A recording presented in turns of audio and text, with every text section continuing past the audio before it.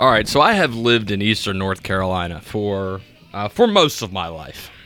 Outside of going off to school for a few years, I have always been very proud and very happy to call eastern North Carolina my home. I absolutely love it here. I come from the generation, I know I run into people or I'll see on Facebook or whatever it is all the time where people growing up always talked about how they couldn't wait to get out of New Bern.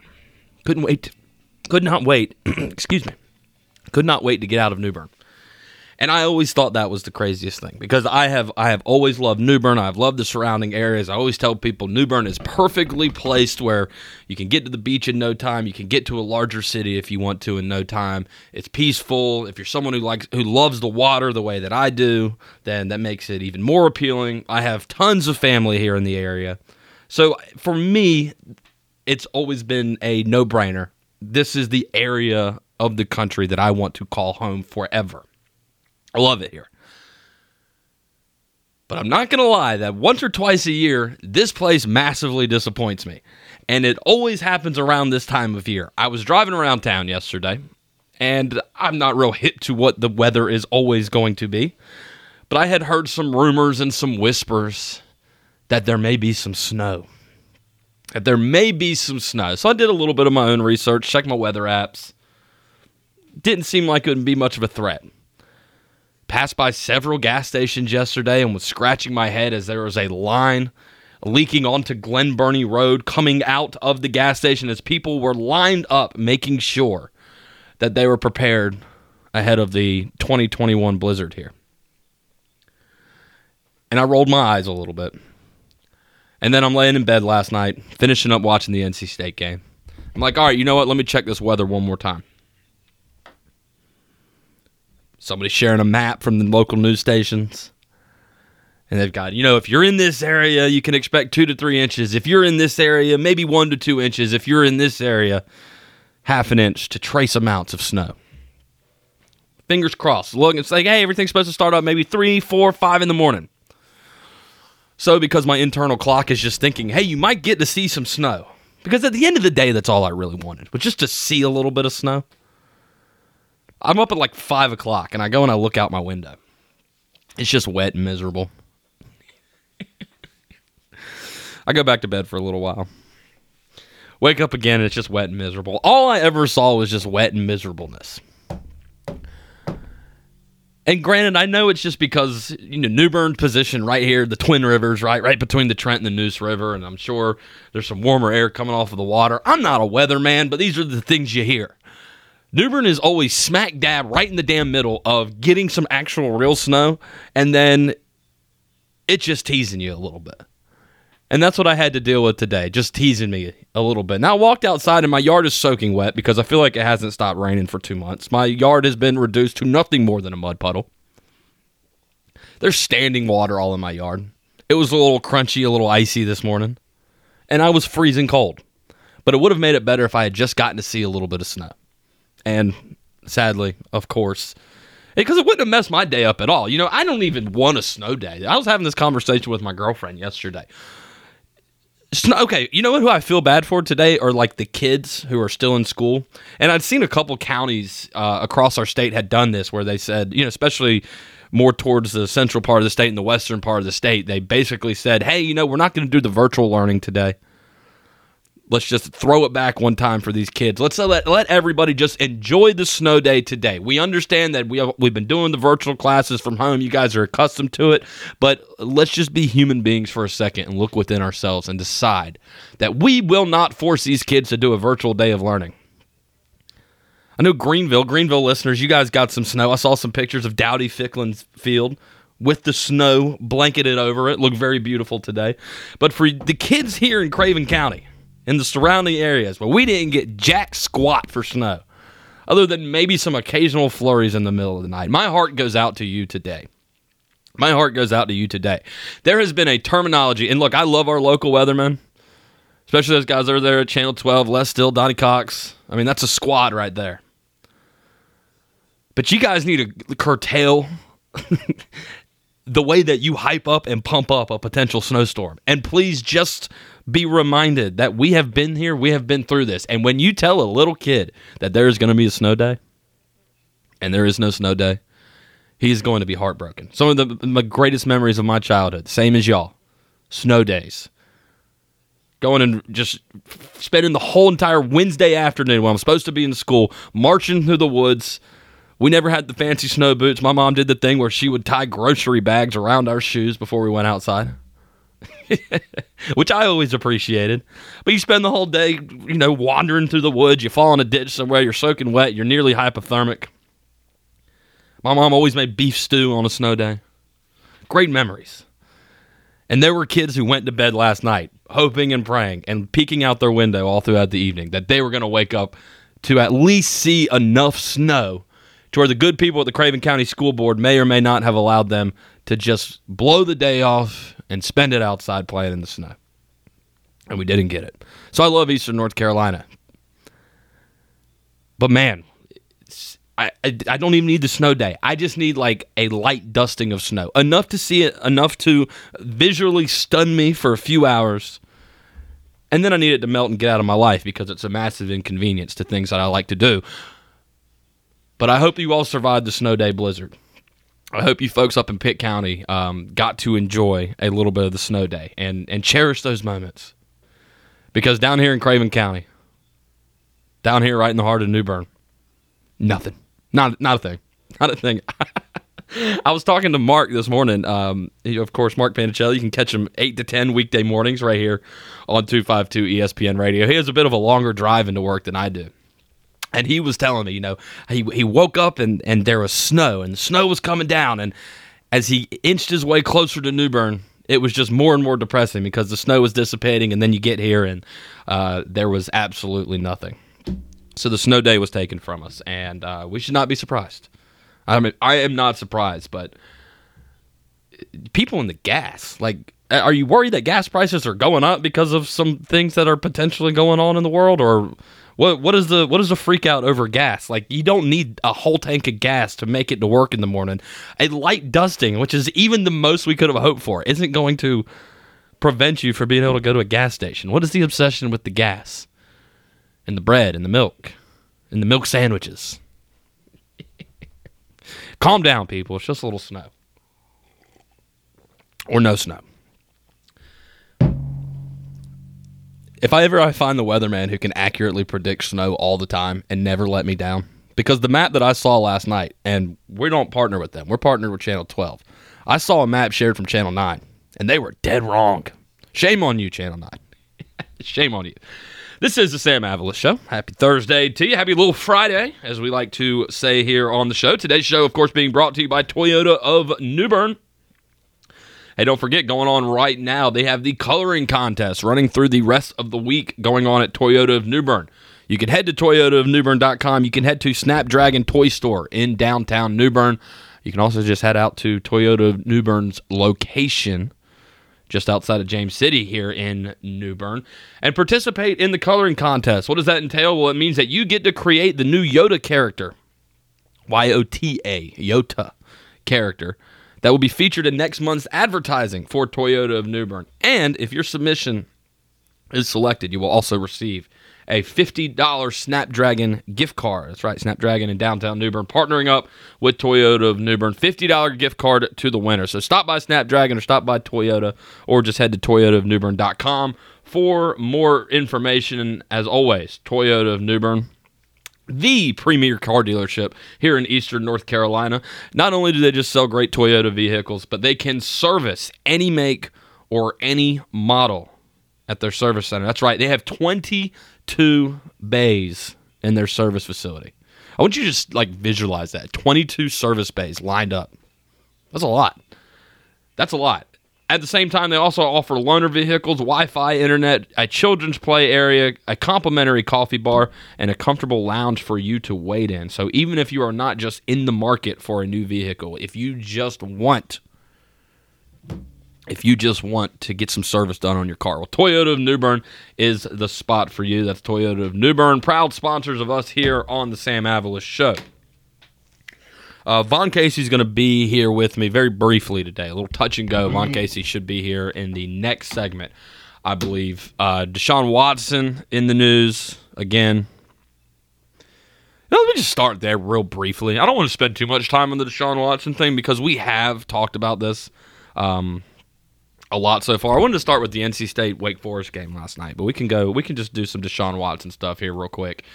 If you missed it, I'm sure you've heard it on all the national shows throughout the day today. Adam Schefter reported earlier this morning that Deshaun Watson has officially requested a trade from the Houston Texans.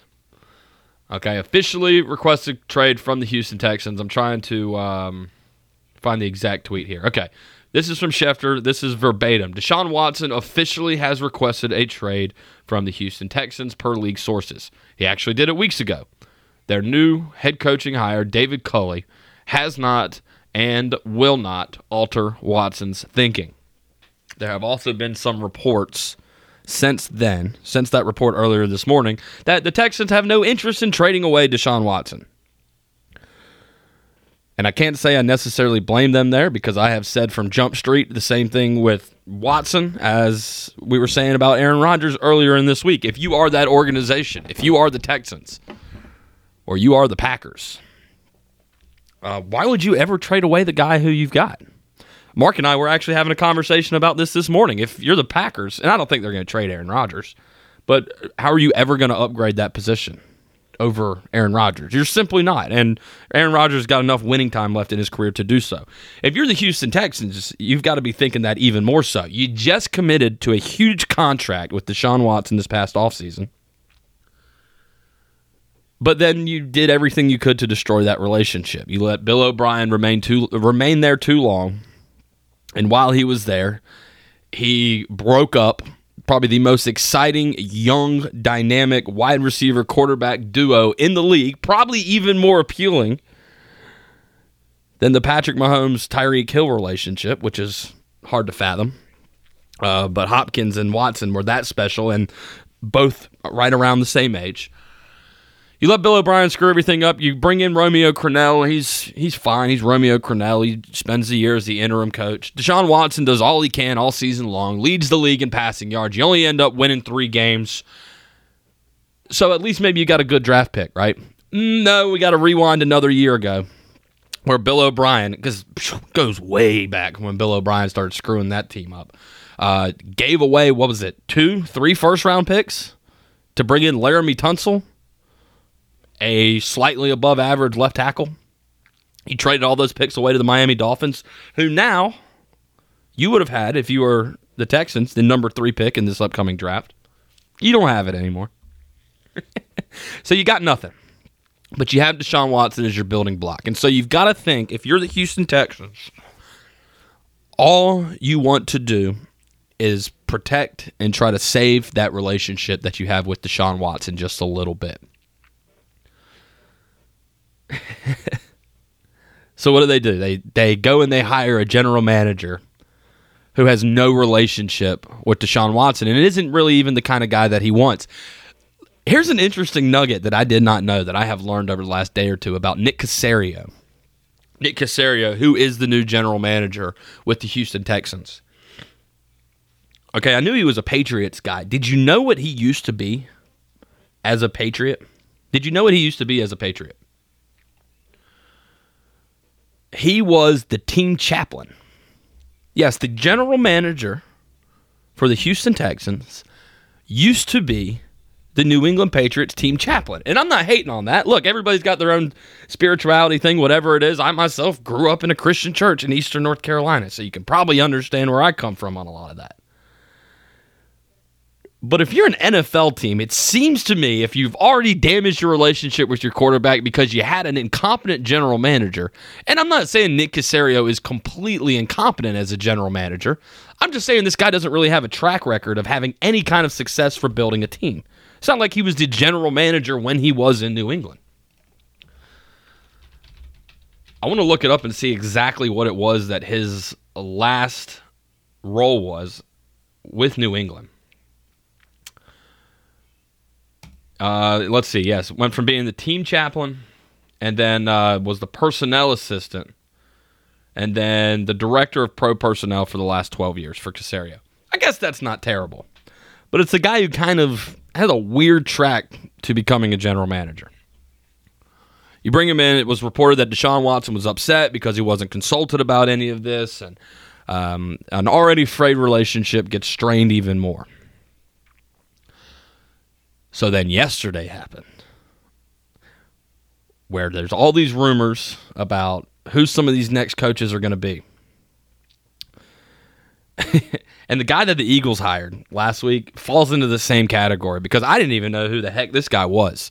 And I saw I can't even remember the new Eagles coach's name. I'm an Eagles fan, and I can't remember this kid's name because he is a kid, which is a little bit more exciting than Nick Sirianni. Okay, Nick Sirianni, who's a young guy, was the offensive coordinator the last couple years in Indianapolis. At least with Nick Sirianni, as an Eagles fan, I was happy because it was a young guy. I don't mind taking a shot on the young and upcoming guys. People like to make fun of that ever since Sean McVay came around as the wonder kid. But if my options are kind of limited in my head coaching search, I have no problem taking a swing on a guy like Nick Sirianni the way that the Eagles did. High energy, has led some good offenses, is supposed to be innovative, la-di-da-di-da. I'm not even getting to the fact that Eric Bieniemy doesn't have a job now. All the vacancies have been filled, and the Kansas City Chiefs are in the Super Bowl for the second straight year, and they have not lost a single member of that coaching staff to another job. I understand why some people may think that seems a little unfair. I also stand by the fact that if you're Eric Bieniemy, why do you want to go to a job that's not calling plays? Or I don't think he calls the plays. I think Andy Reid does. But why would you want to take a job that was not being the offensive coordinator of the Kansas City Chiefs? Like, think about that to yourself realistically. You're Eric Bieniemy. Do you want to go take on the head coaching job of the Houston Texans organization that is a smoldering dumpster fire at this point? It's well past the point of just blazing on fire. It is just smoldering and smoking now. There's nothing left. Why would you want that job when you can just go over there and hang out with Patrick Mahomes and Andy Reid and just continue to stack that resume? That's what I would do. Anyways, I digress.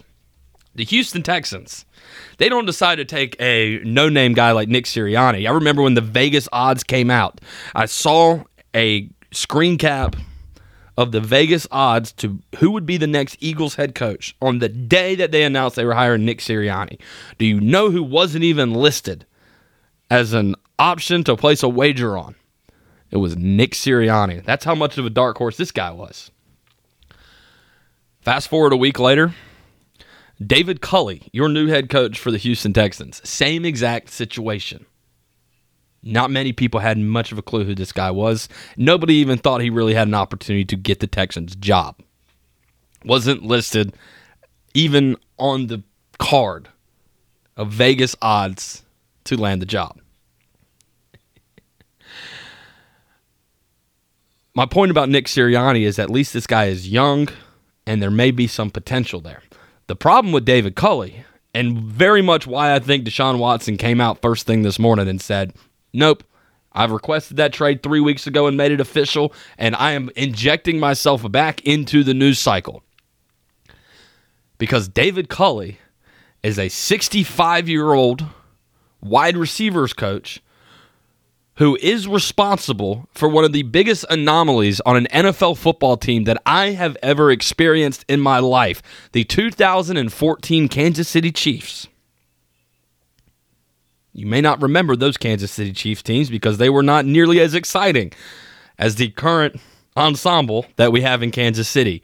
But the 2014 Kansas City Chiefs made history when David Culley was their wide receivers coach. David Culley, the 65-year-old head coach, first-time head coach at the age of 65. I have my own feelings about that. It's not an ageism thing. It's just you would have thought if you were a great coach and a great candidate, you'd have gotten there by the age of 65. Bears fans, how you feeling about Vic Fangio? You understand why he was a defensive coordinator all his career? Not Bears fans, Broncos fans. Same team. They both had too long of a stint with Jay Cutler and or Kyle Orton. David Culley and the 2014 Kansas City Chiefs were the team that was responsible for 0 touchdowns by a wide receiver. And remember, David Culley was the wide receiver coach. 0 touchdowns through the entire course of an NFL season. You can go even further. I was reading this article about David Culley this morning on Pro Football Focus, which is, I've talked about that before. It's one of my favorite resources for sabermetrics, analytics, the big brain nerdy stuff that I just take at face value for the smart people who come up with these formulas to tell me this is an important statistic. But they grade out. The biggest, most basic thing is they grade out players. Grade out players. You know, like Aaron Donald's a 99.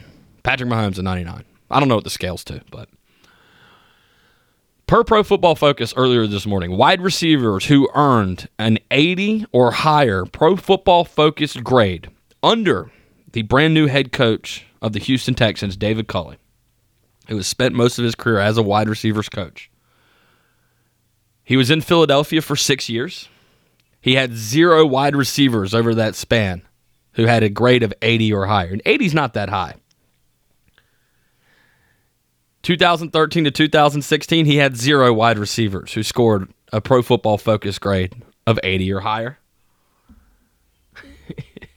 2019, 2020, and then most recently with the Ravens, 0 wide receivers with a Pro Football Focus grade of 80 or higher.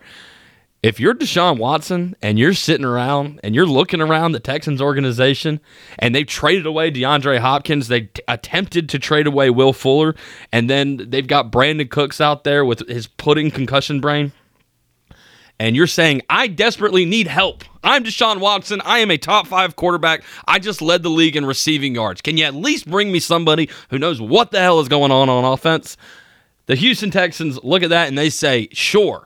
Let's bring you the guy who was literally responsible for a whole team of wide receivers going a 16-week NFL season with 0 touchdowns. 2014, Kansas City Chiefs. DeAnthony Thomas. Dwayne Bowe. Albert Wilson. Donnie Avery. Jason Avant. I'm not naming off incredible names here.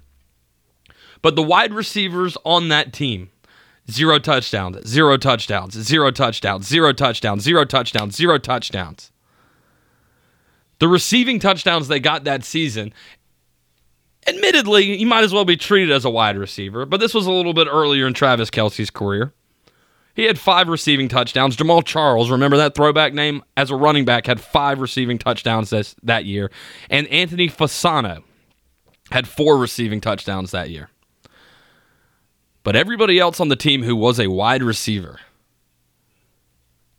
16 weeks. Alex Smith was the quarterback, so it wasn't like Alex Smith is, some total bum. 16 weeks. 16 games. 0 wide receiver touchdowns. A guy who has nearly 18 years of history with having wide receivers who don't produce anything. Honestly, it might be genius. This might be the Texans playing chess when the rest of us are playing checkers, because you know what they did? They said, well, we don't have any good wide receivers, so let's get a guy who's not good at coaching wide receivers. How in the world do you spend 18 years as a wide receivers coach in the NFL and constantly produce bad wide receivers?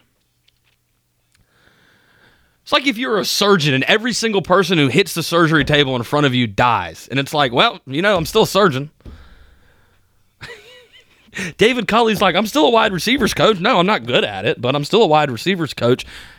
And the dude managed to just fall upwards and is now the head coach of the Houston Texans. So Deshaun Watson, honestly, I'm kind of getting sick of talking about him because it's been like 3.5, 4 weeks now. But it's the biggest story in football. I mean, it's the biggest story in football. It's the first domino that needs to fall before we see what else everybody else wants to do to react. Carolina Panthers fans, I think the ship has sailed on the Deshaun Watson thing. If it wasn't Scott Fitterer as your new general manager, I would think maybe I would have to. It would depend on who the guy is. But Scott Fitterer is not a huge risk kind of guy. He's not going to go out and, mortgage. It's his first general manager job. Would your first act as a general manager come in and scrap your draft picks for the next few years. I'm with you. Deshaun Watson would be a lot of fun, and the Panthers would, without a doubt, be better immediately with him. But we've talked about this earlier in the week. What is it going to cost you in the long run? So Panthers fans, I don't know what's going to happen. I am throwing my hat into the ring of Deshaun Watson to San Francisco. I think that is, if you're Deshaun Watson and you think you want to go somewhere you can win right away, in San Francisco, think that they are similar to the Panthers in the fact that when John Lynch took over as the general manager there 5 years ago, they had nothing, right? Post Harbaugh, post Kaepernick, the 49ers were one of the worst teams in the league. They had the number 2 pick. That's when they went out and drafted Nick Bosa. And then the year before that, they took the defensive tackle out of Stanford, Solomon Thomas. It's kind of how the Panthers are building, right? We're just a little bit further down the road. But if you're Deshaun Watson and you look at this 49ers team that just a year ago was in the Super Bowl, and if it wasn't for all the massive injuries they've suffered in literally the first 2 weeks of the season, they probably would have been more competitive this year. And even with a team decimated, a roster decimated by injuries, they were still pretty darn competitive this year. So that's my prediction. I'm throwing that out into the world. I'm going to it's not a hot take. It's out there and rumored and whispered that Watson could end up in San Francisco. But you put him with Kyle Shanahan, who is responsible for the rise of Sean McVay, responsible for giving Matt Ryan an MVP trophy, responsible for getting the 49ers to the Super Bowl in 2 short years.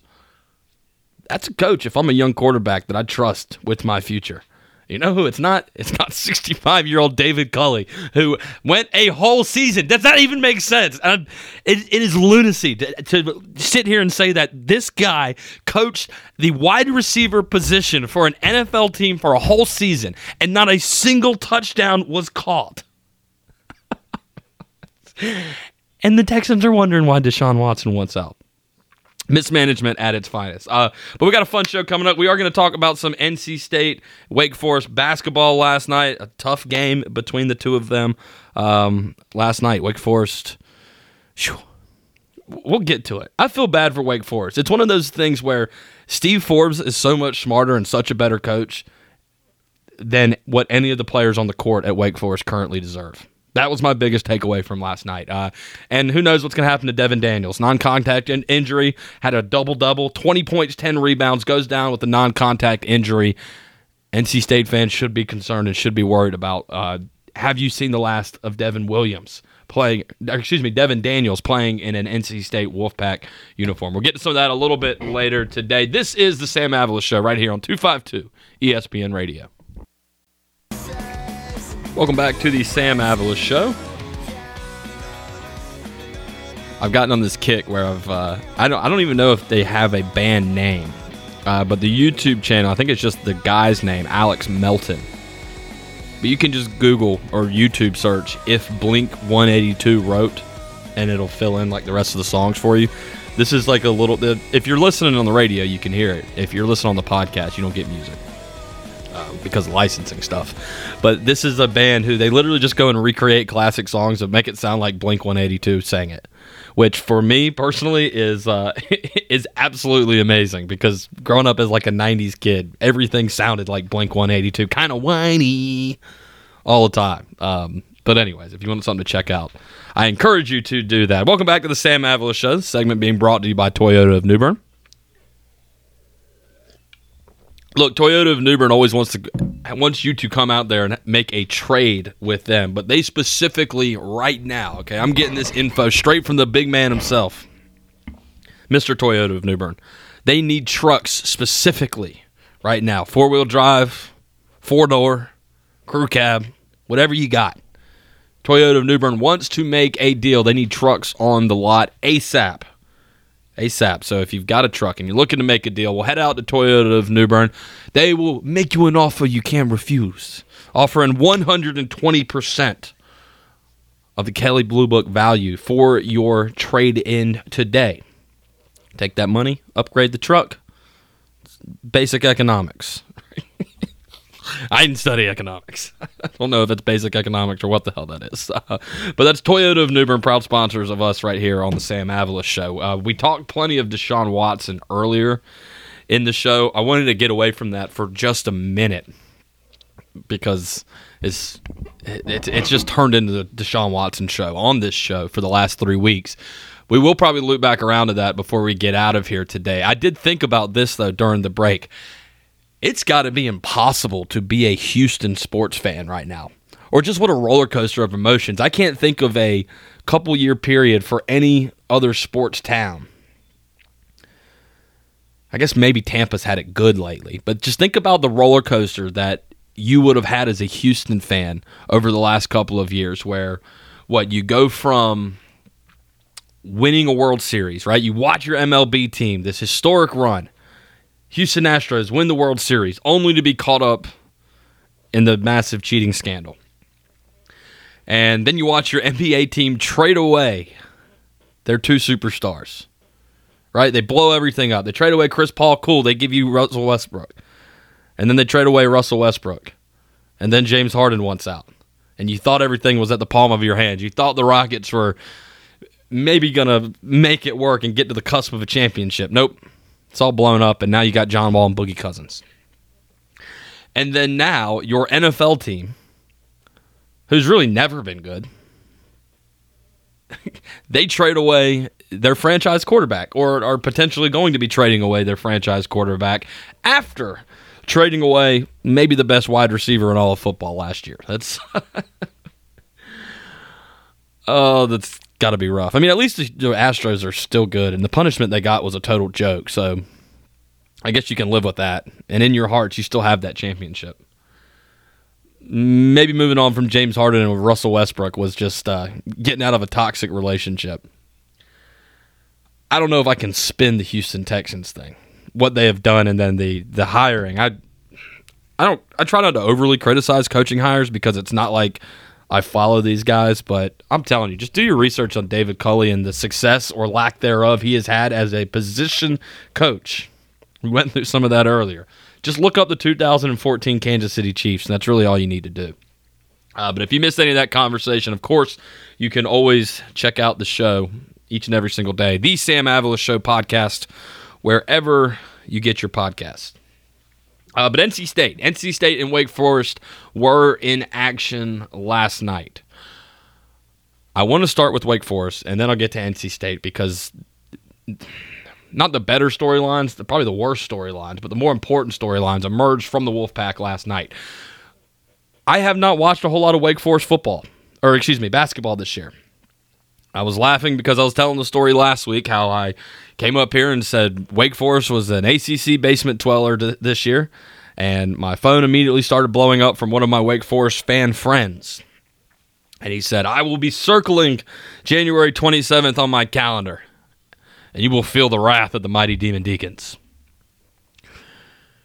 I'm not going to lie, I was nervous at times last night. That wasn't really so much because of anything Wake Forest was or was not doing on the court. It was more just because NC State has their own boneheaded style of basketball that they are very accustomed to playing. But last night was the first time that I watched a full Wake Forest basketball game this year. My 2 biggest takeaways, number 1, and make sure I get this kid's name right. Carter Witt, is that the kid with the Goldilocks? Let me look him up and make sure I've got the right player here. Yeah, Goldilocks. If you have not watched a Wake Forest game this year, I'm not urging you to do so because it's pretty ugly basketball right now. But Carter Witt both has the worst hair and the best hair that I've ever seen in my life. It's like somebody introduced Trevor Lawrence to a curling iron on a basketball court. I have never in my life seen a long, curly-haired basketball player. His hair is past his shoulders. This guy is a treat to watch. Now, he's not very good. Carter Witt is not a very good basketball player. Or at least he didn't show it last night. Let me not disparage him too much because, again, I have not watched much Wake Forest basketball.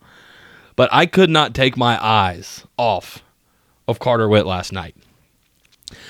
But I really wanted to do everything I could to take my eyes off of Wake Forest. And if it was not for the fact that I was just waiting for the 10-minute scoring drought to ultimately arrive for NC State, which they tried their hardest in the waning moments of that game to just go on a complete scoring drought, I did not like watching Wake Forest last night. And the only thing I could think about the whole entire time was, do you remember? Because I had this. I played basketball was one of my favorite sports to play organized when I was growing up. I played at school level and all that stuff. And I always really enjoyed it because I was fortunate enough to have some coaches that I really enjoyed playing for. But I always remember, and I had a coach when I was probably, 13 or 14 years old that tried to teach us the triangle offense. A triangle offense, which obviously was made famous by Phil Jackson. I don't know if it's kind of outdated now or what, but trying to teach 13 and 14-year-old basketball players a triangle offense is a task that you very quickly find out may not be worth the headache and the frustration. It's kind of complicated. It requires a lot of, seeing what the next step's going to be, where the next pass is going to be. Okay, I move here. When I was watching Wake Forest last night, all I could think about the whole entire time was, holy cow, Steve Forbes is way too good of a coach for the players that he had on offense. Way too good of a coach for the players that he had on offense. You could see how much ball movement Steve Forbes wants to institute in this team.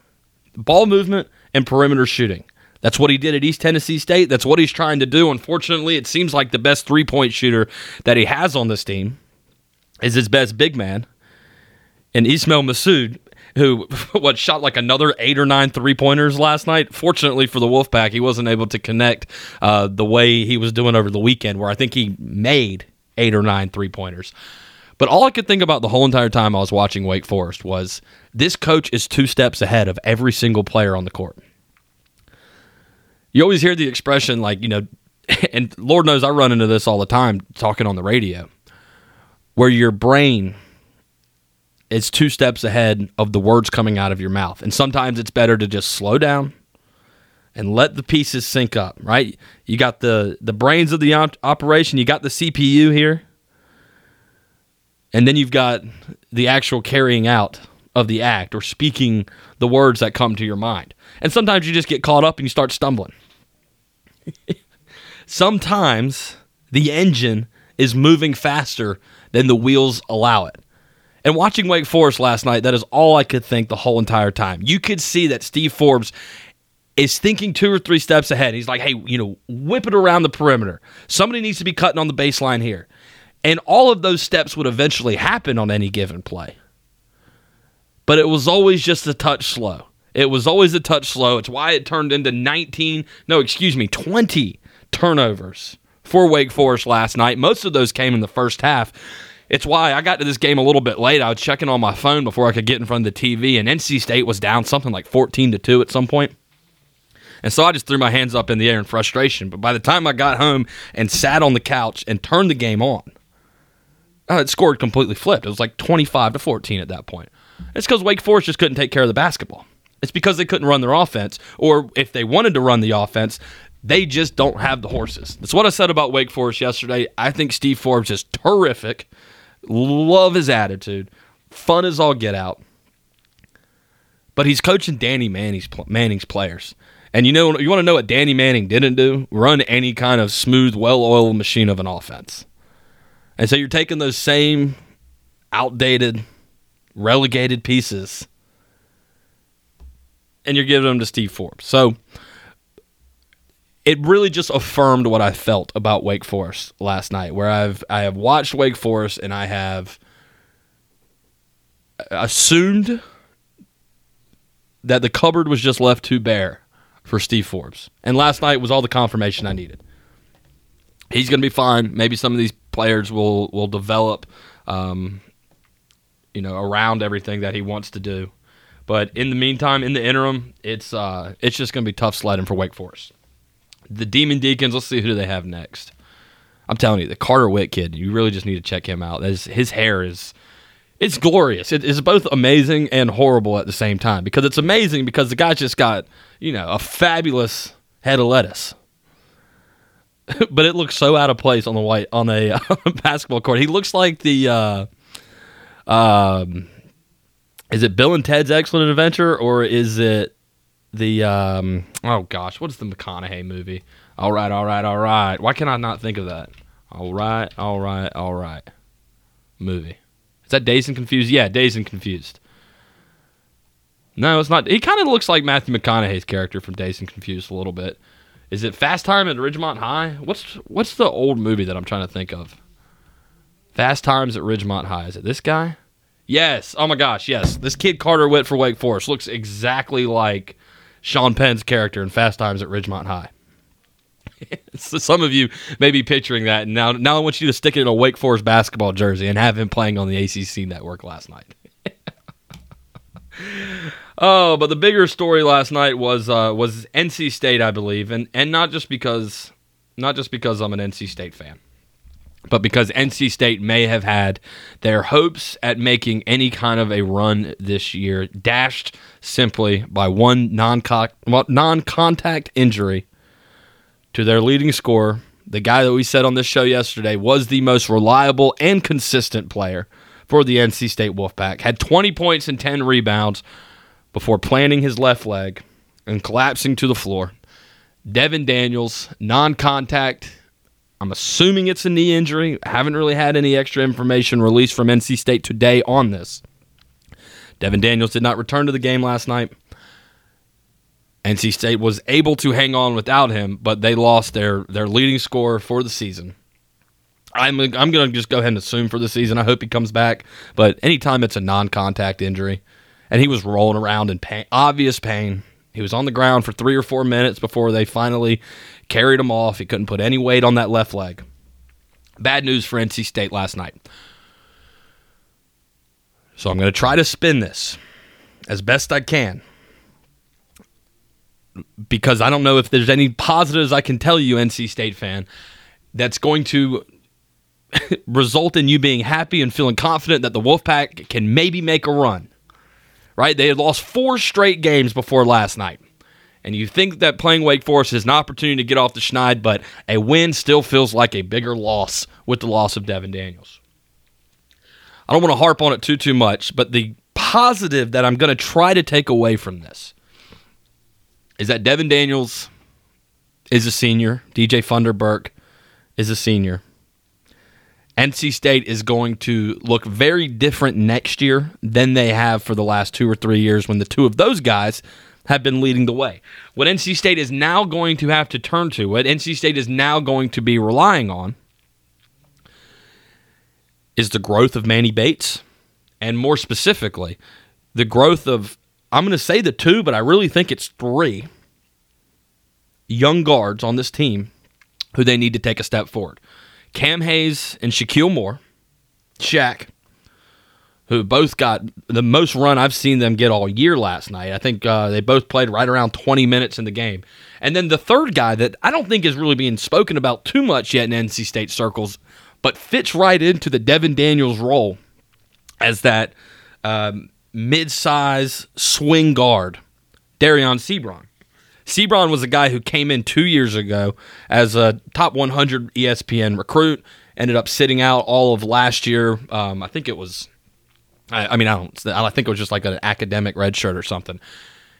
Got his first real minutes of action last night. And when I say first real minutes, it was still only like 8 or 9 minutes. Didn't do a whole heck of a lot, but I think he's the guy that needs to step up for NC State if they want to have a similar player like Devin Daniels, a guy who can be active on the boards, a guy who's big enough to hold his own, guarding a couple of different positions, and a guy who is just very talented, or is supposed to be in Sebron, very talented at getting to the rim. Cam Hayes, Shaq Moore, Darion Sebron. NC State fans, I hate to do this to you, and I hope I can change my tune in a week or two, but this is now getting those younger guys more experience, more work, and hope that they can mature very quickly and maybe not turn this season, the remainder of this season, into a lost season for the NC State Wolfpack. Because it's teetering real close, right? And you look at NC State and what they've got in their upcoming schedule. Take on a good Syracuse team. That'll be, I guess that's Sunday. That'll be Sunday evening, actually, 6 o'clock. NC State on the road at Syracuse. They've got a Wednesday night matchup against UVA, who is number 8 in the country right now. They have to see Syracuse again. They have to still see Duke. They've got to see Pittsburgh twice. They've got to see Virginia Tech again. It's a bit of a gauntlet coming down the stretch for an NC State team that is now just 7-5 on the season after having lost their previous 4 before last night.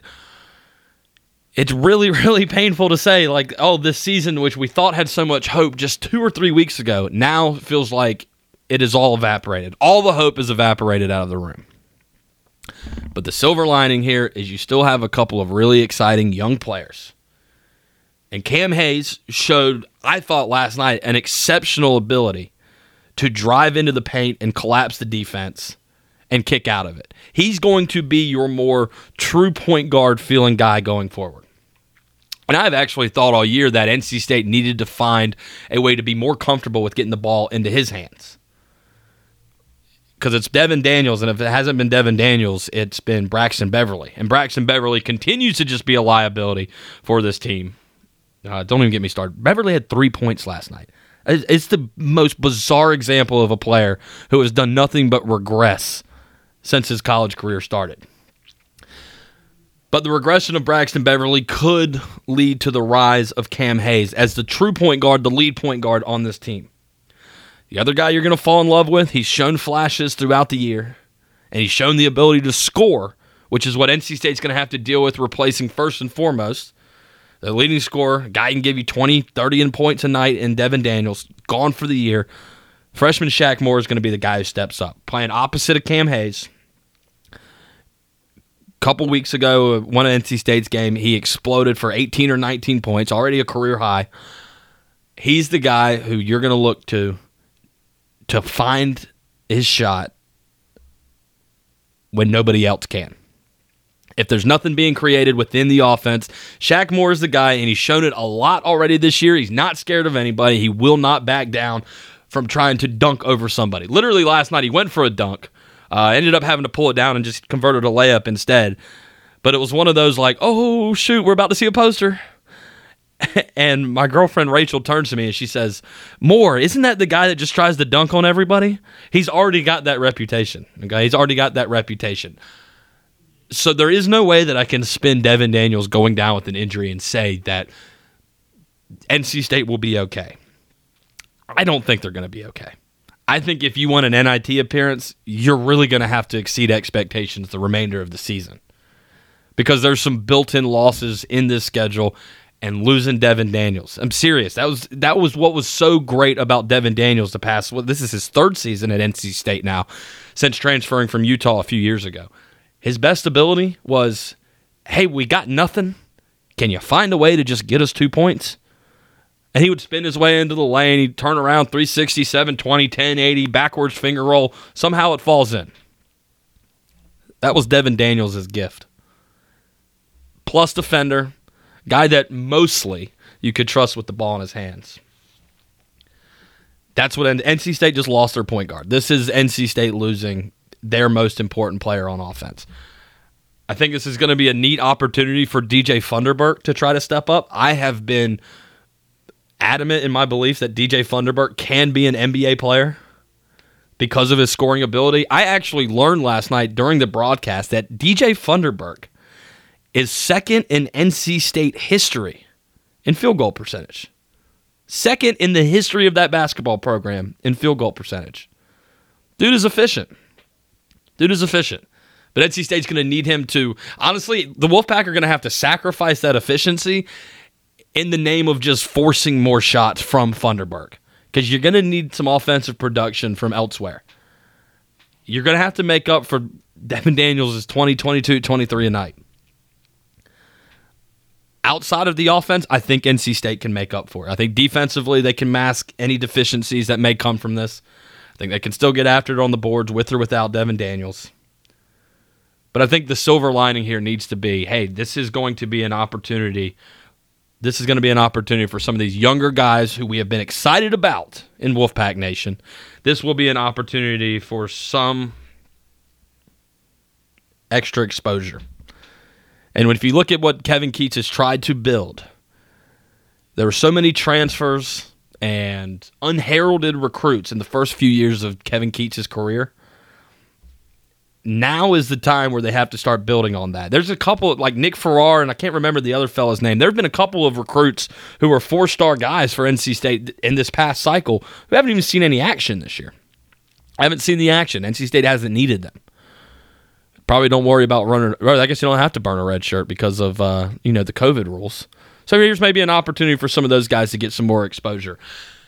The good news is that if they get more run now, they will maybe be prepared for their sophomore seasons, their junior seasons, and then this bridge that has existed for Kevin Keats between the post-Gottfried era and the, hey, I'm Kevin Keats, hopefully I can figure out how to recruit in North Carolina and build a consistent roster off of my guys and not just picking off the Devin Danielses and the Thomas Allens of the world. He doesn't want to construct a roster year in and year out that is made up of Utah and Nebraska transfers. That's what he's been dealing with most of the time so far. This may just... I'm trying to be positive here, okay? It's hard, all right? I'm heartbroken. I'm heartbroken that Devin Daniels is out for the season. May be the last time we ever see him play in a Wolfpack jersey. Guy's been one of the more offensively exciting players that we've seen since T.J. Warren. Like, even Dennis Smith Jr. didn't have the offensive ability that Devin Daniels has had. He was more explosive, but Devin Daniels is trustworthy. The guy's trustworthy. NC State just lost that. Tough day. Tough day in Wolfpack Nation. Here is Kevin Keats after the game last night. Well, it was good to get back on the right track. I thought our guys played extremely hard today.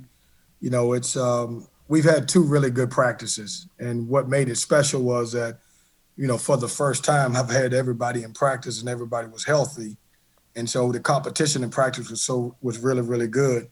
We focused on coming into this game knowing that those guys could really shoot the basketball. The last couple games, they've made 15 and 13 threes, and we wanted to take away the 3-point shot, and also wanted to get back into our pressing because we haven't been able to practice a lot and our conditioning hasn't been great. We haven't had a chance to press as much, so we were able to, play a little bit more 2-2-1 and some man-to-man. I thought by my stat sheet, I heard you guys talking to DJ, somebody gave us 24, but I'll take it if that's the case. I'm looking at 21, but what was impressive about the 21 turnovers is we were able to convert on the other end and get some easy baskets. So happy. Our guys, it was good for our guys to be able to be happy in the locker room. We just want to take this game. We want to continue to build on it. My guys want to continue to get better. So questions? That was pretty much it. I mean, he talks about Devin Daniels a little bit more and just, what the tough loss is going to be. Still sort of waiting and seeing the exact nature of the injury for Daniels. But here with a month and a half left in the season, I'm not saying Wolfpack fans abandon all hope, but I'm just saying, if you want to watch these games going forward for NC State, maybe start watching them with the expectation of this being learning and teachable moments. Okay, that's what we're gonna do. We're gonna be positive. Let's be uplifting. These are gonna be learning moments and teachable moments for what is becoming very quickly a young NC State team, and gets even harder with the loss of Devin Daniels. We'll see how much longer it'll be out. Hopefully, we'll have an update for you by the time tomorrow's show comes back around. All right.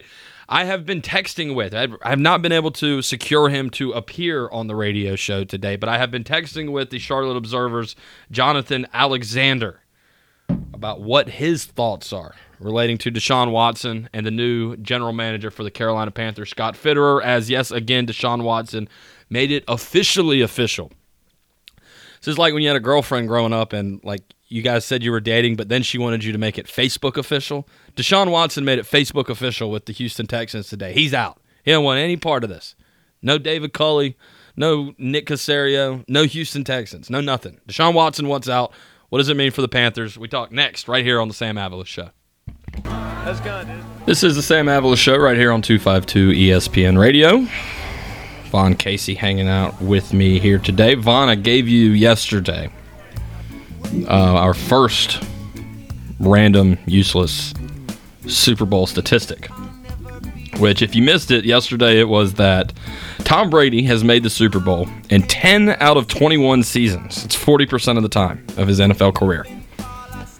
Steph Curry's career three-point percentage is 43%. So what I'm telling you is Tom Brady has a better chance of making the Super Bowl each year than Steph Curry does to make a three-pointer. Now for today's. And this probably bodes well if you're a Chiefs fan and you want to see Tom Brady lose in the Super Bowl this year. But Tom Brady is 6-1 in Super Bowls against animal teams. He is 0-2 in his career against non-animal teams in the Super Bowl. So bodes well for Kansas City. The Chiefs are not animals. Of course, the one animal team that beat him was my Philadelphia Eagles, and the New York Giants beat him twice. So Tom Brady against non-animal teams is bad news. It's not his thing. It's hashtag analysis. But that's when he was with the Patriots. Like, we're considering the matchup between a Patriot and a Falcon. Like, yeah, a Patriot could come back and beat a Falcon. Patriot couldn't come back and beat an Eagle. They could beat a Falcon. We're now considering what a Buccaneer, a Pirate could do. That's the new realm. Oh, okay. So you're looking at it differently. Yeah. You're looking at the team mascot itself and not just Tom Brady as an entity. Do you remember that episode of The Cleveland Show where Cleveland Jr.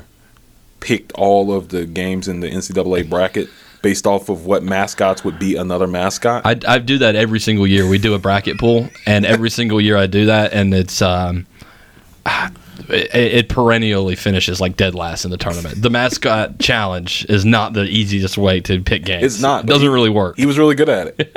He took a lot of variables into consideration, and he would think of them like fighting on a spherical plane. It was a lot. So if you were to take...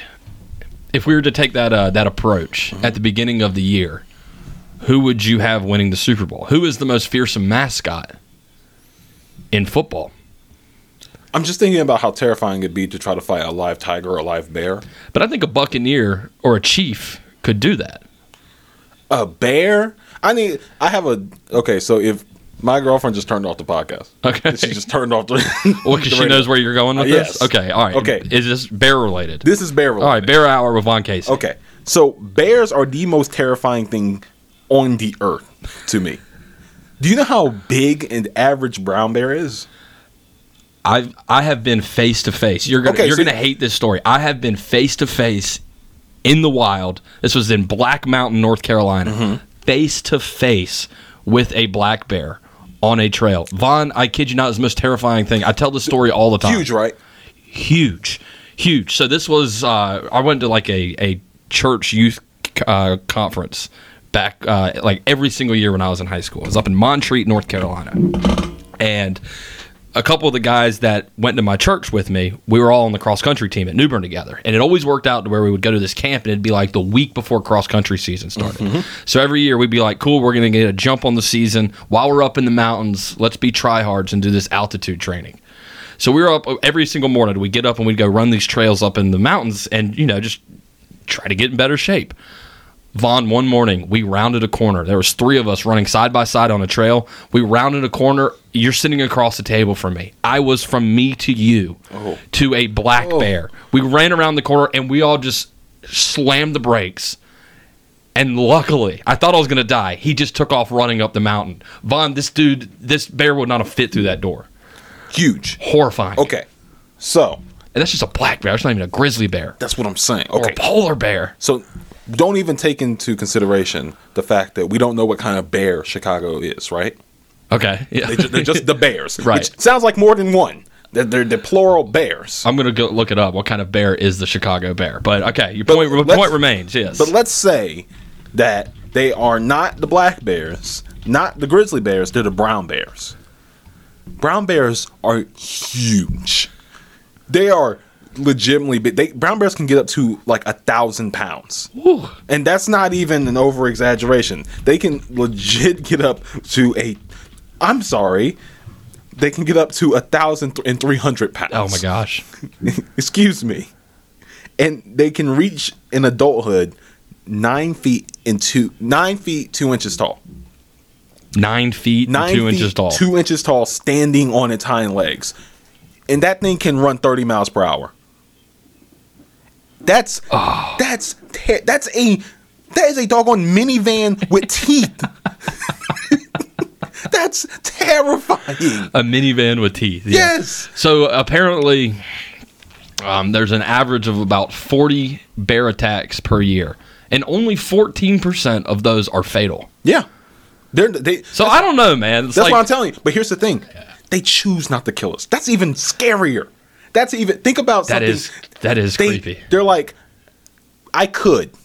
If I wanted to, and I wasn't satisfied with berries and these foxes that run by sometimes, I could take you out. But you're just not important enough to me. Like, what happened with you and bears as a childhood and your childhood? Because it sounds like this is like a pattern where you said your girlfriend will have turned the show off. Yes, because she has heard your rant about bears before.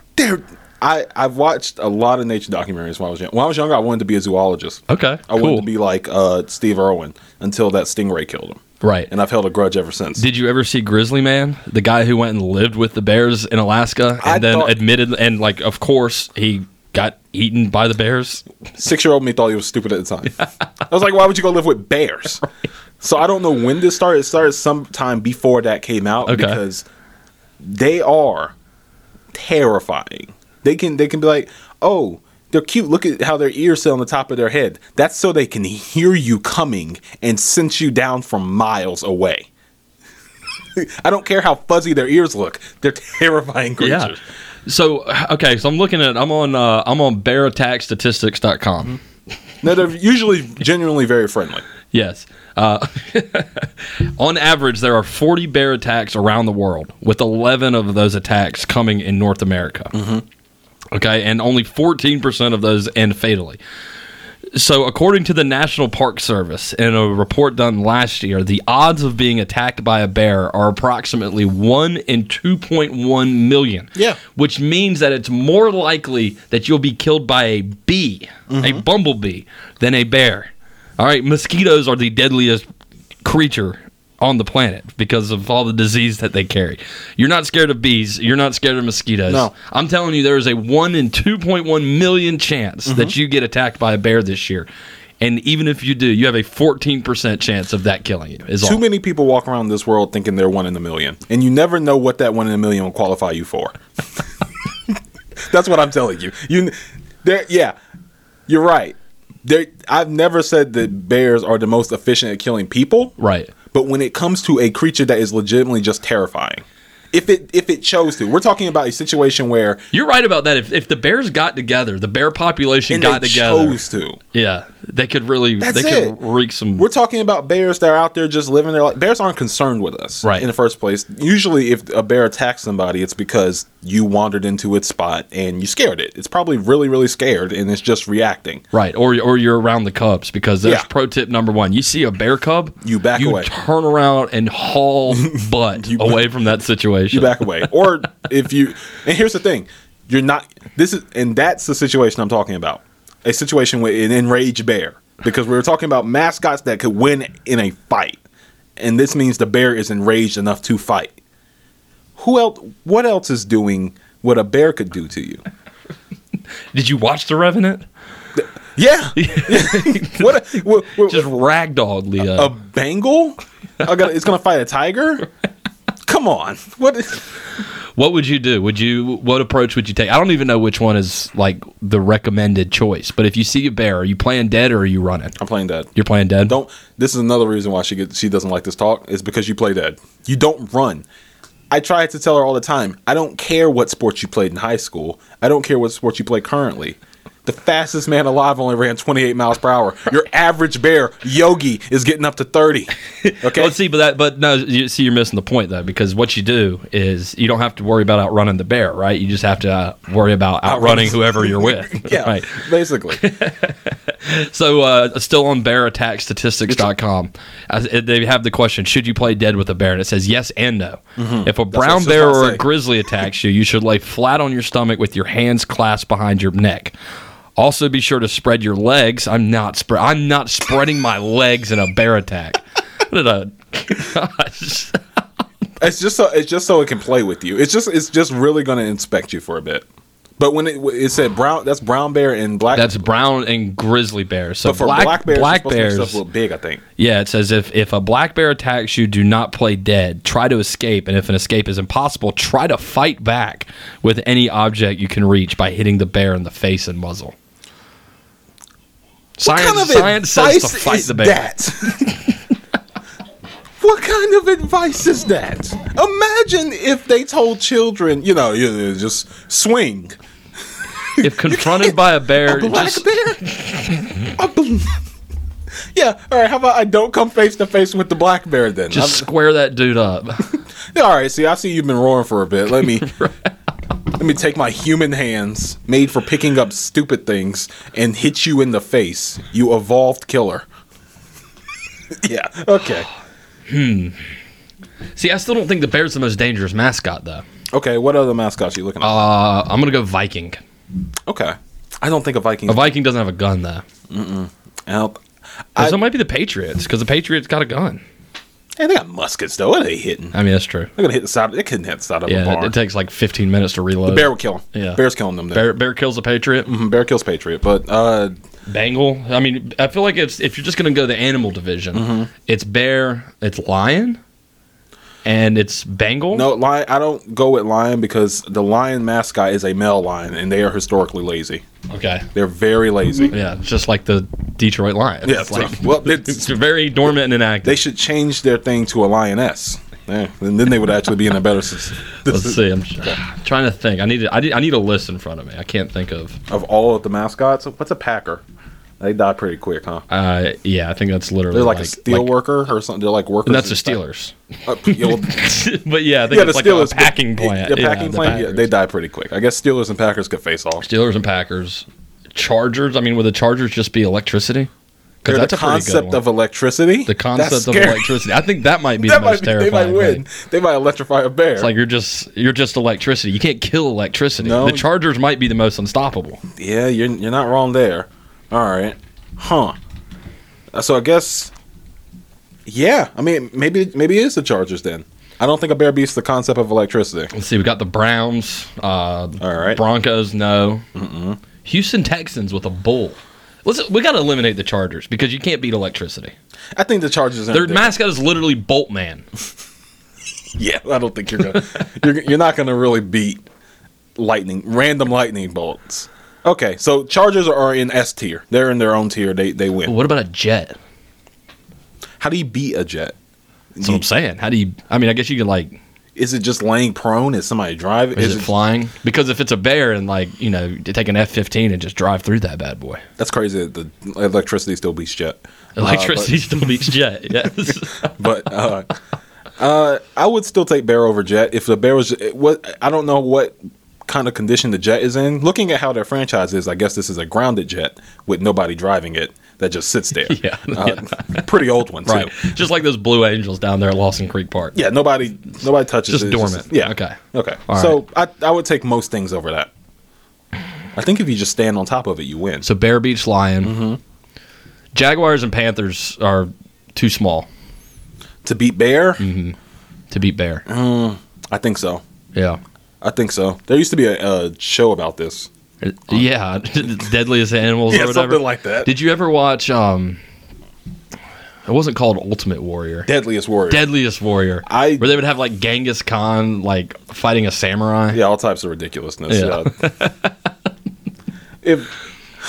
Okay, so we still have Chargers winning overall. Probably. You can't beat the Charger. You can't beat electricity. I mean, it's just lightning personified. Yeah, so they're probably going to take that one. But what about Cowboys? I mean, they're good in the human tier. Do I get a horse if I'm getting Cowboys? Do I get a horseback Cowboy? Are you and the Broncos linked here? Oh, well, if you're the Cowboys, you could still pick one of the Bronco Busters and, I think Cowboys could do pretty well. Cowboys might be able to beat Bear? No, I don't know about that one. Maybe. What's just 10 steps and draw? The bear's gonna kill him. Bear's not. Bear. I'm talking about an incensed bear, a bloodthirsty bear. This bear is enraged. Okay. It's definitely the biggest. Definitely the biggest mascot. Who else do we have that? I mean, are you giving any credence to like the Eagles or the Falcons? No. Like a falcon, I mean, you're talking about the fastest creature on the planet. Yeah. Which is impressive. Just peck you to death. Till somebody catches you. Okay, Kansas City Chiefs. Now, I know it's, the Native American thing, but their mascot is actually a wolf. It's a wolf? Yeah. Okay. And so am I getting a whole pack of wolves? Because a whole pack of wolves can cause some damage. They could. A whole pack of wolves is taking down a bear. Probably. It's just the way that wolves construct their packs. Because now we're not talking about, because wolves are weird.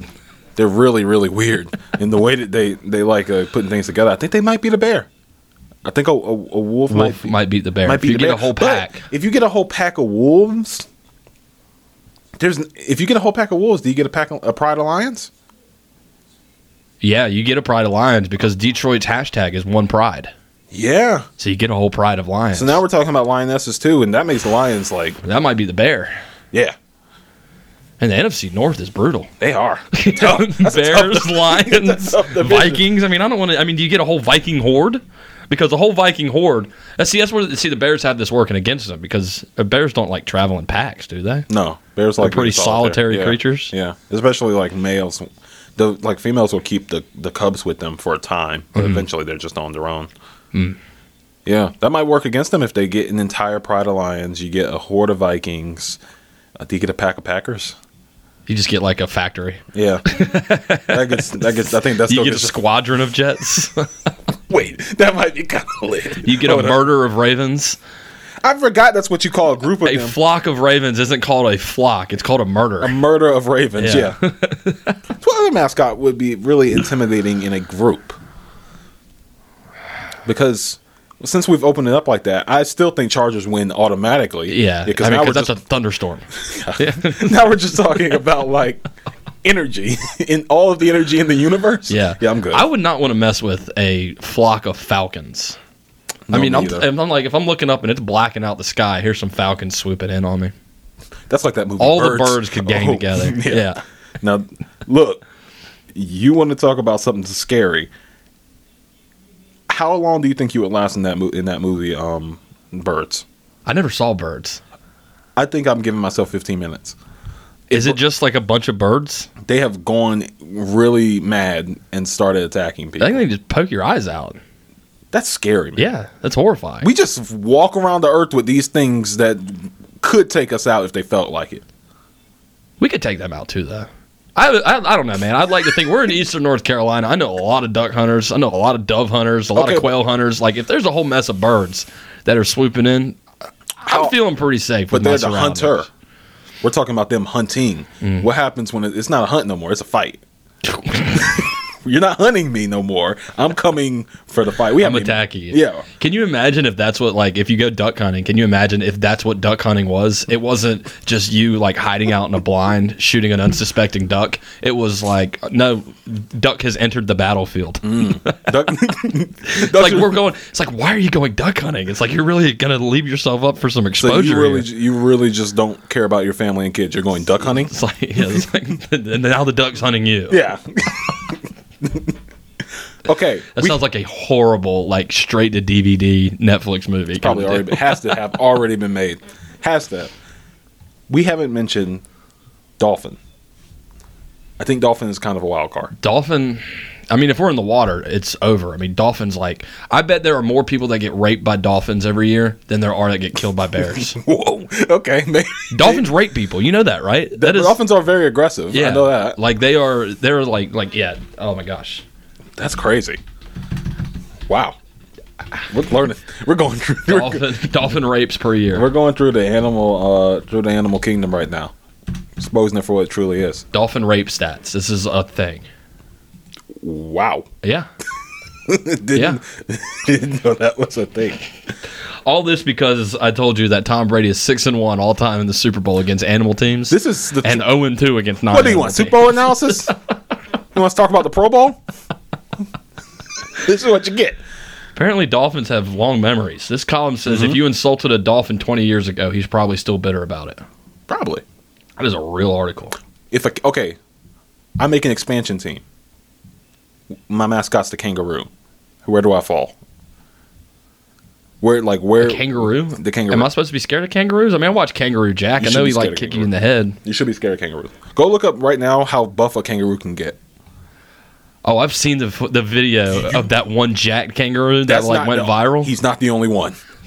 Those things. They're just down there just pumping iron in the outback. They are. Now this is another rant. They are legitimately terrifying. Go look at the front of their feet. The front of a kangaroo's foot, everybody thinks they have those cute little floppers. They have a knife. It's a giant blade out of the front of their toe. You know how like the velociraptors are? Go look that thing up. I'm not. I'm terrified. They're scared. I'm still down. I can't believe that on my work computer now. I have dolphin rape on my phone. You know what? I got it from Kimmy Schmidt. Yeah. Unbreakable Kimmy Schmidt. Apparently that was a line. But there are, I mean, I've got a playlist of videos here of dolphins getting sexually aggressive with people. Dolphins are just little horn dogs of the sea. Wow. I said we can ruin everybody's childhood. I can ruin kangaroos even more. If they, you remember that video, the one you were talking about, the kangaroo when it gets hold of the dog? Yeah. Okay. You know why it was standing in the middle of the ocean or in the middle of that pond? Why? Because their first move is to drown something. Oh no. That's the tactic they've made for fighting. So they're like, okay, you want to fight? Come into the river, and you're so mad you charge in. Their first instinct is to push your head underwater and try to drown. They just go right to drown you. I think what we've learned here is animals are terrifying. Family Guy, I think, summed it up best with this clip. We now return to damn nature, you scary.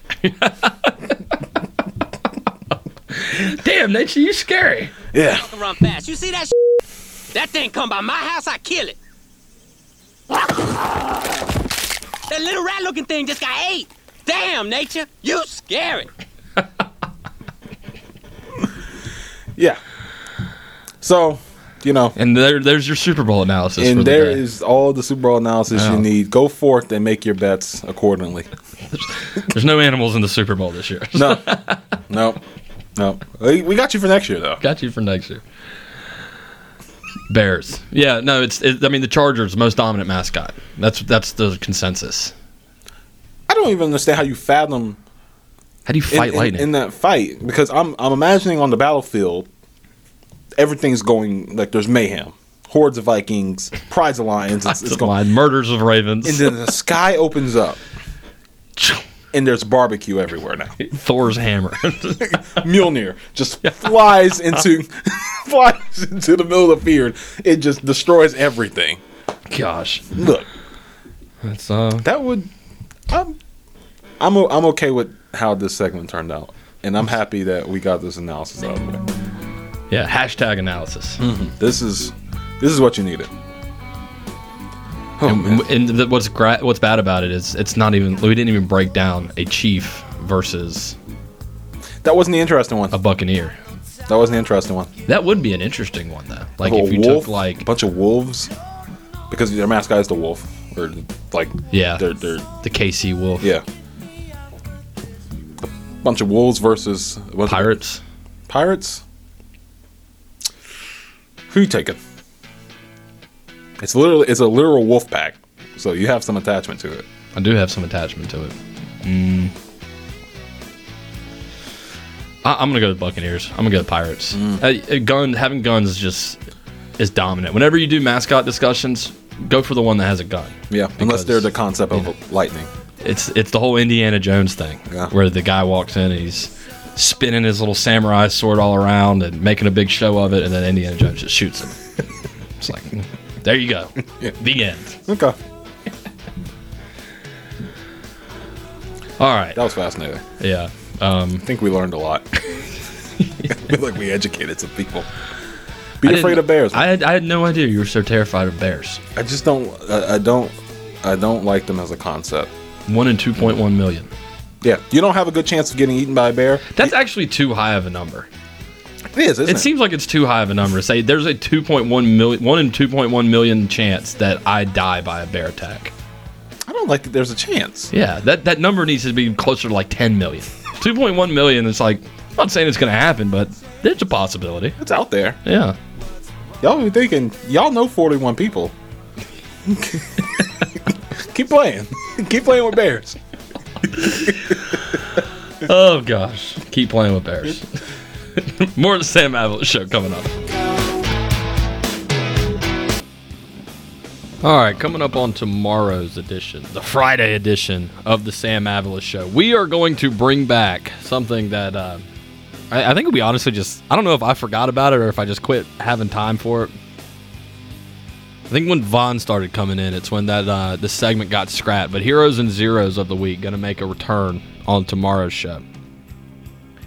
We're also going to get into earlier this morning on the ACC Network on Packer and Durham. They rolled out for all of our ACC teams their 2021 football schedules. We already had an idea of who everybody was going to be playing, but now we know when they're going to be playing them. So we'll dive into that a little bit tomorrow as well and just breeze through those schedules. I'm not going to spend too much time. I don't know how much schedule talk you actually want to have. But, it puts into perspective a little bit of what the ebbs and flows of the season may be for your respective football team. So we'll get to that coming up on tomorrow's show. NC State fans, I know I kind of bummed you guys out earlier. I tried my best to spin some hope and some positivity about the Devin Daniels loss in that win versus Wake Forest last night. But, hey, maybe not all bad news today. Speaking of those college football schedules, CBS Sports' Dennis Dodd published his super early top 25 for next season. Released that earlier this morning. And surprisingly, despite losing lots of starters on this year's team, potentially, one of them being... did we call Bailey Hockman the starting quarterback at NC State this past year? He wasn't supposed to be. He was just kind of thrust into that role due to injury. It's like, did you say that Taylor Heineke is the starting quarterback for the Washington football team this year? Anyways, Dennis Dodd, a shock to me, had NC State at number 22 in his way too early top 25 list. And the little blurb here reads, the bowl game loss to Kentucky left a sour taste, but an 8-win season was Dave Doran's third in the last 4 years, despite the loss of quarterback Bailey Hockman, even though it's an upgrade because they're going back to Devin Leary, and 2 offensive line starters. A 6-0 start is possible. Clemson, UNC, and Miami, the other ACC teams that also made it into the top 25. He had UNC at 17, which was, I thought, surprisingly a little bit low. But anyways, we'll get into that schedule stuff tomorrow. He says a 6-0 start is possible for the Wolfpack. NC State plays Clemson with their 4th game of the season next year. I know Clemson's losing Trevor Lawrence, but they're still going to be really good. So I don't know if a 6-0 start is going to be possible. But I was looking at these top 25, way too early top 25 rankings. Yeah, he's got UNC at 17. App State, Mountaineers getting a little love at 26. I know this is all, like I said, way, way, way too early. State at 22 there. Oh, gosh, how far down is Wake Forest? I'm still going. How bad is Wake Forest supposed to be next year? Where is Wake Forest on this list? Okay, I must have gone past them because now I'm down like the 80s. Okay, 69. Nice. Wake Forest, way too early top 25, even though this is outside the top 25. They've got them ranked at 69th in the country. The ECU Pirates, how about that? You guys, they've got you predicted at a 3-6 finish next year. Number 25. Let's see, where else do they have? Duke's way down here. They got ECU one spot ahead against Florida State. That's good. And then Duke all the way down at 109. So anyways, we'll get into some of that schedule stuff tomorrow. I wanted to mention this before we got out of here today. Kind of a cool story, I thought. Because I'm not going to sit here and lie to you and twist your arm and tell you that I am a real big fan of the National Women's Soccer League. The women's version of the MLS. But North Carolina does have a team. We acquired a team that was existing up in New York a couple of years ago. The North Carolina Courage is North Carolina's National Women's Soccer League team. They play up there at that Wake Med Soccer Park in Cary, North Carolina. And they're actually a pretty good franchise. They won the championship in the NWSL in 2018 and 2019. So, if you're up in the area, I went to the Carolina Railhawks, which is like it was like a minor league MLS team. I went to a couple of their games when I was in school up in Raleigh and always had a blast there. And I imagine if I lived in Cary, you could very much get me to come out to an NWSL soccer game. But something happened overnight for the North Carolina Courage that, look, it's just cool as long as you're one of these people who loves attention being brought on any of our professional sports team in North Carolina.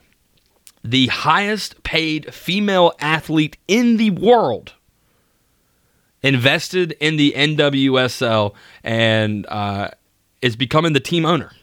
Naomi Osaka, yes, the number 3 currently ranked women's tennis player in the world, 3-time Grand Slam tennis champion.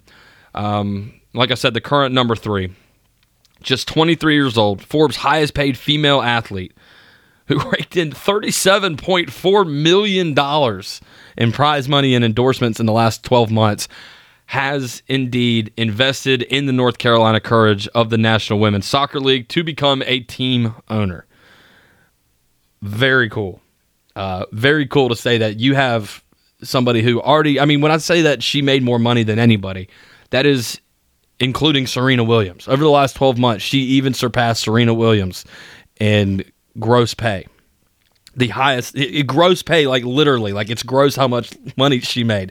Not because she doesn't deserve it. I'm just saying $37.4 million over the last 12 months. Going to reinvest some of that money right directly into women's professional sports. So the North Carolina Courage, we are welcoming, quite frankly, one of the biggest names, if not the biggest name in all of women's sports. So pretty cool there. Going to be one of those things that if we can ever go back to sporting events, it puts the Courage on the map, I didn't know we had a professional soccer team until like the World Cup because one of the players played for the NC Courage. That was the first time I learned of it. But it sounds like they're pretty good, and now they just got a lot more important because Naomi Osaka has thrown her hat into the ring. So that's just cool. Don't be a hater. Enjoy it. Appreciate it.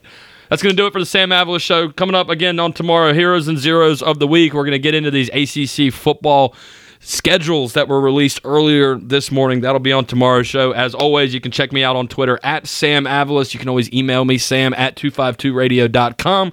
And if you miss any of the shows, you can always go back and listen on the podcast. That's just the Sam Avalos Show podcast, wherever you get your podcasts. Appreciate you listening. See you back here at 4 o'clock tomorrow.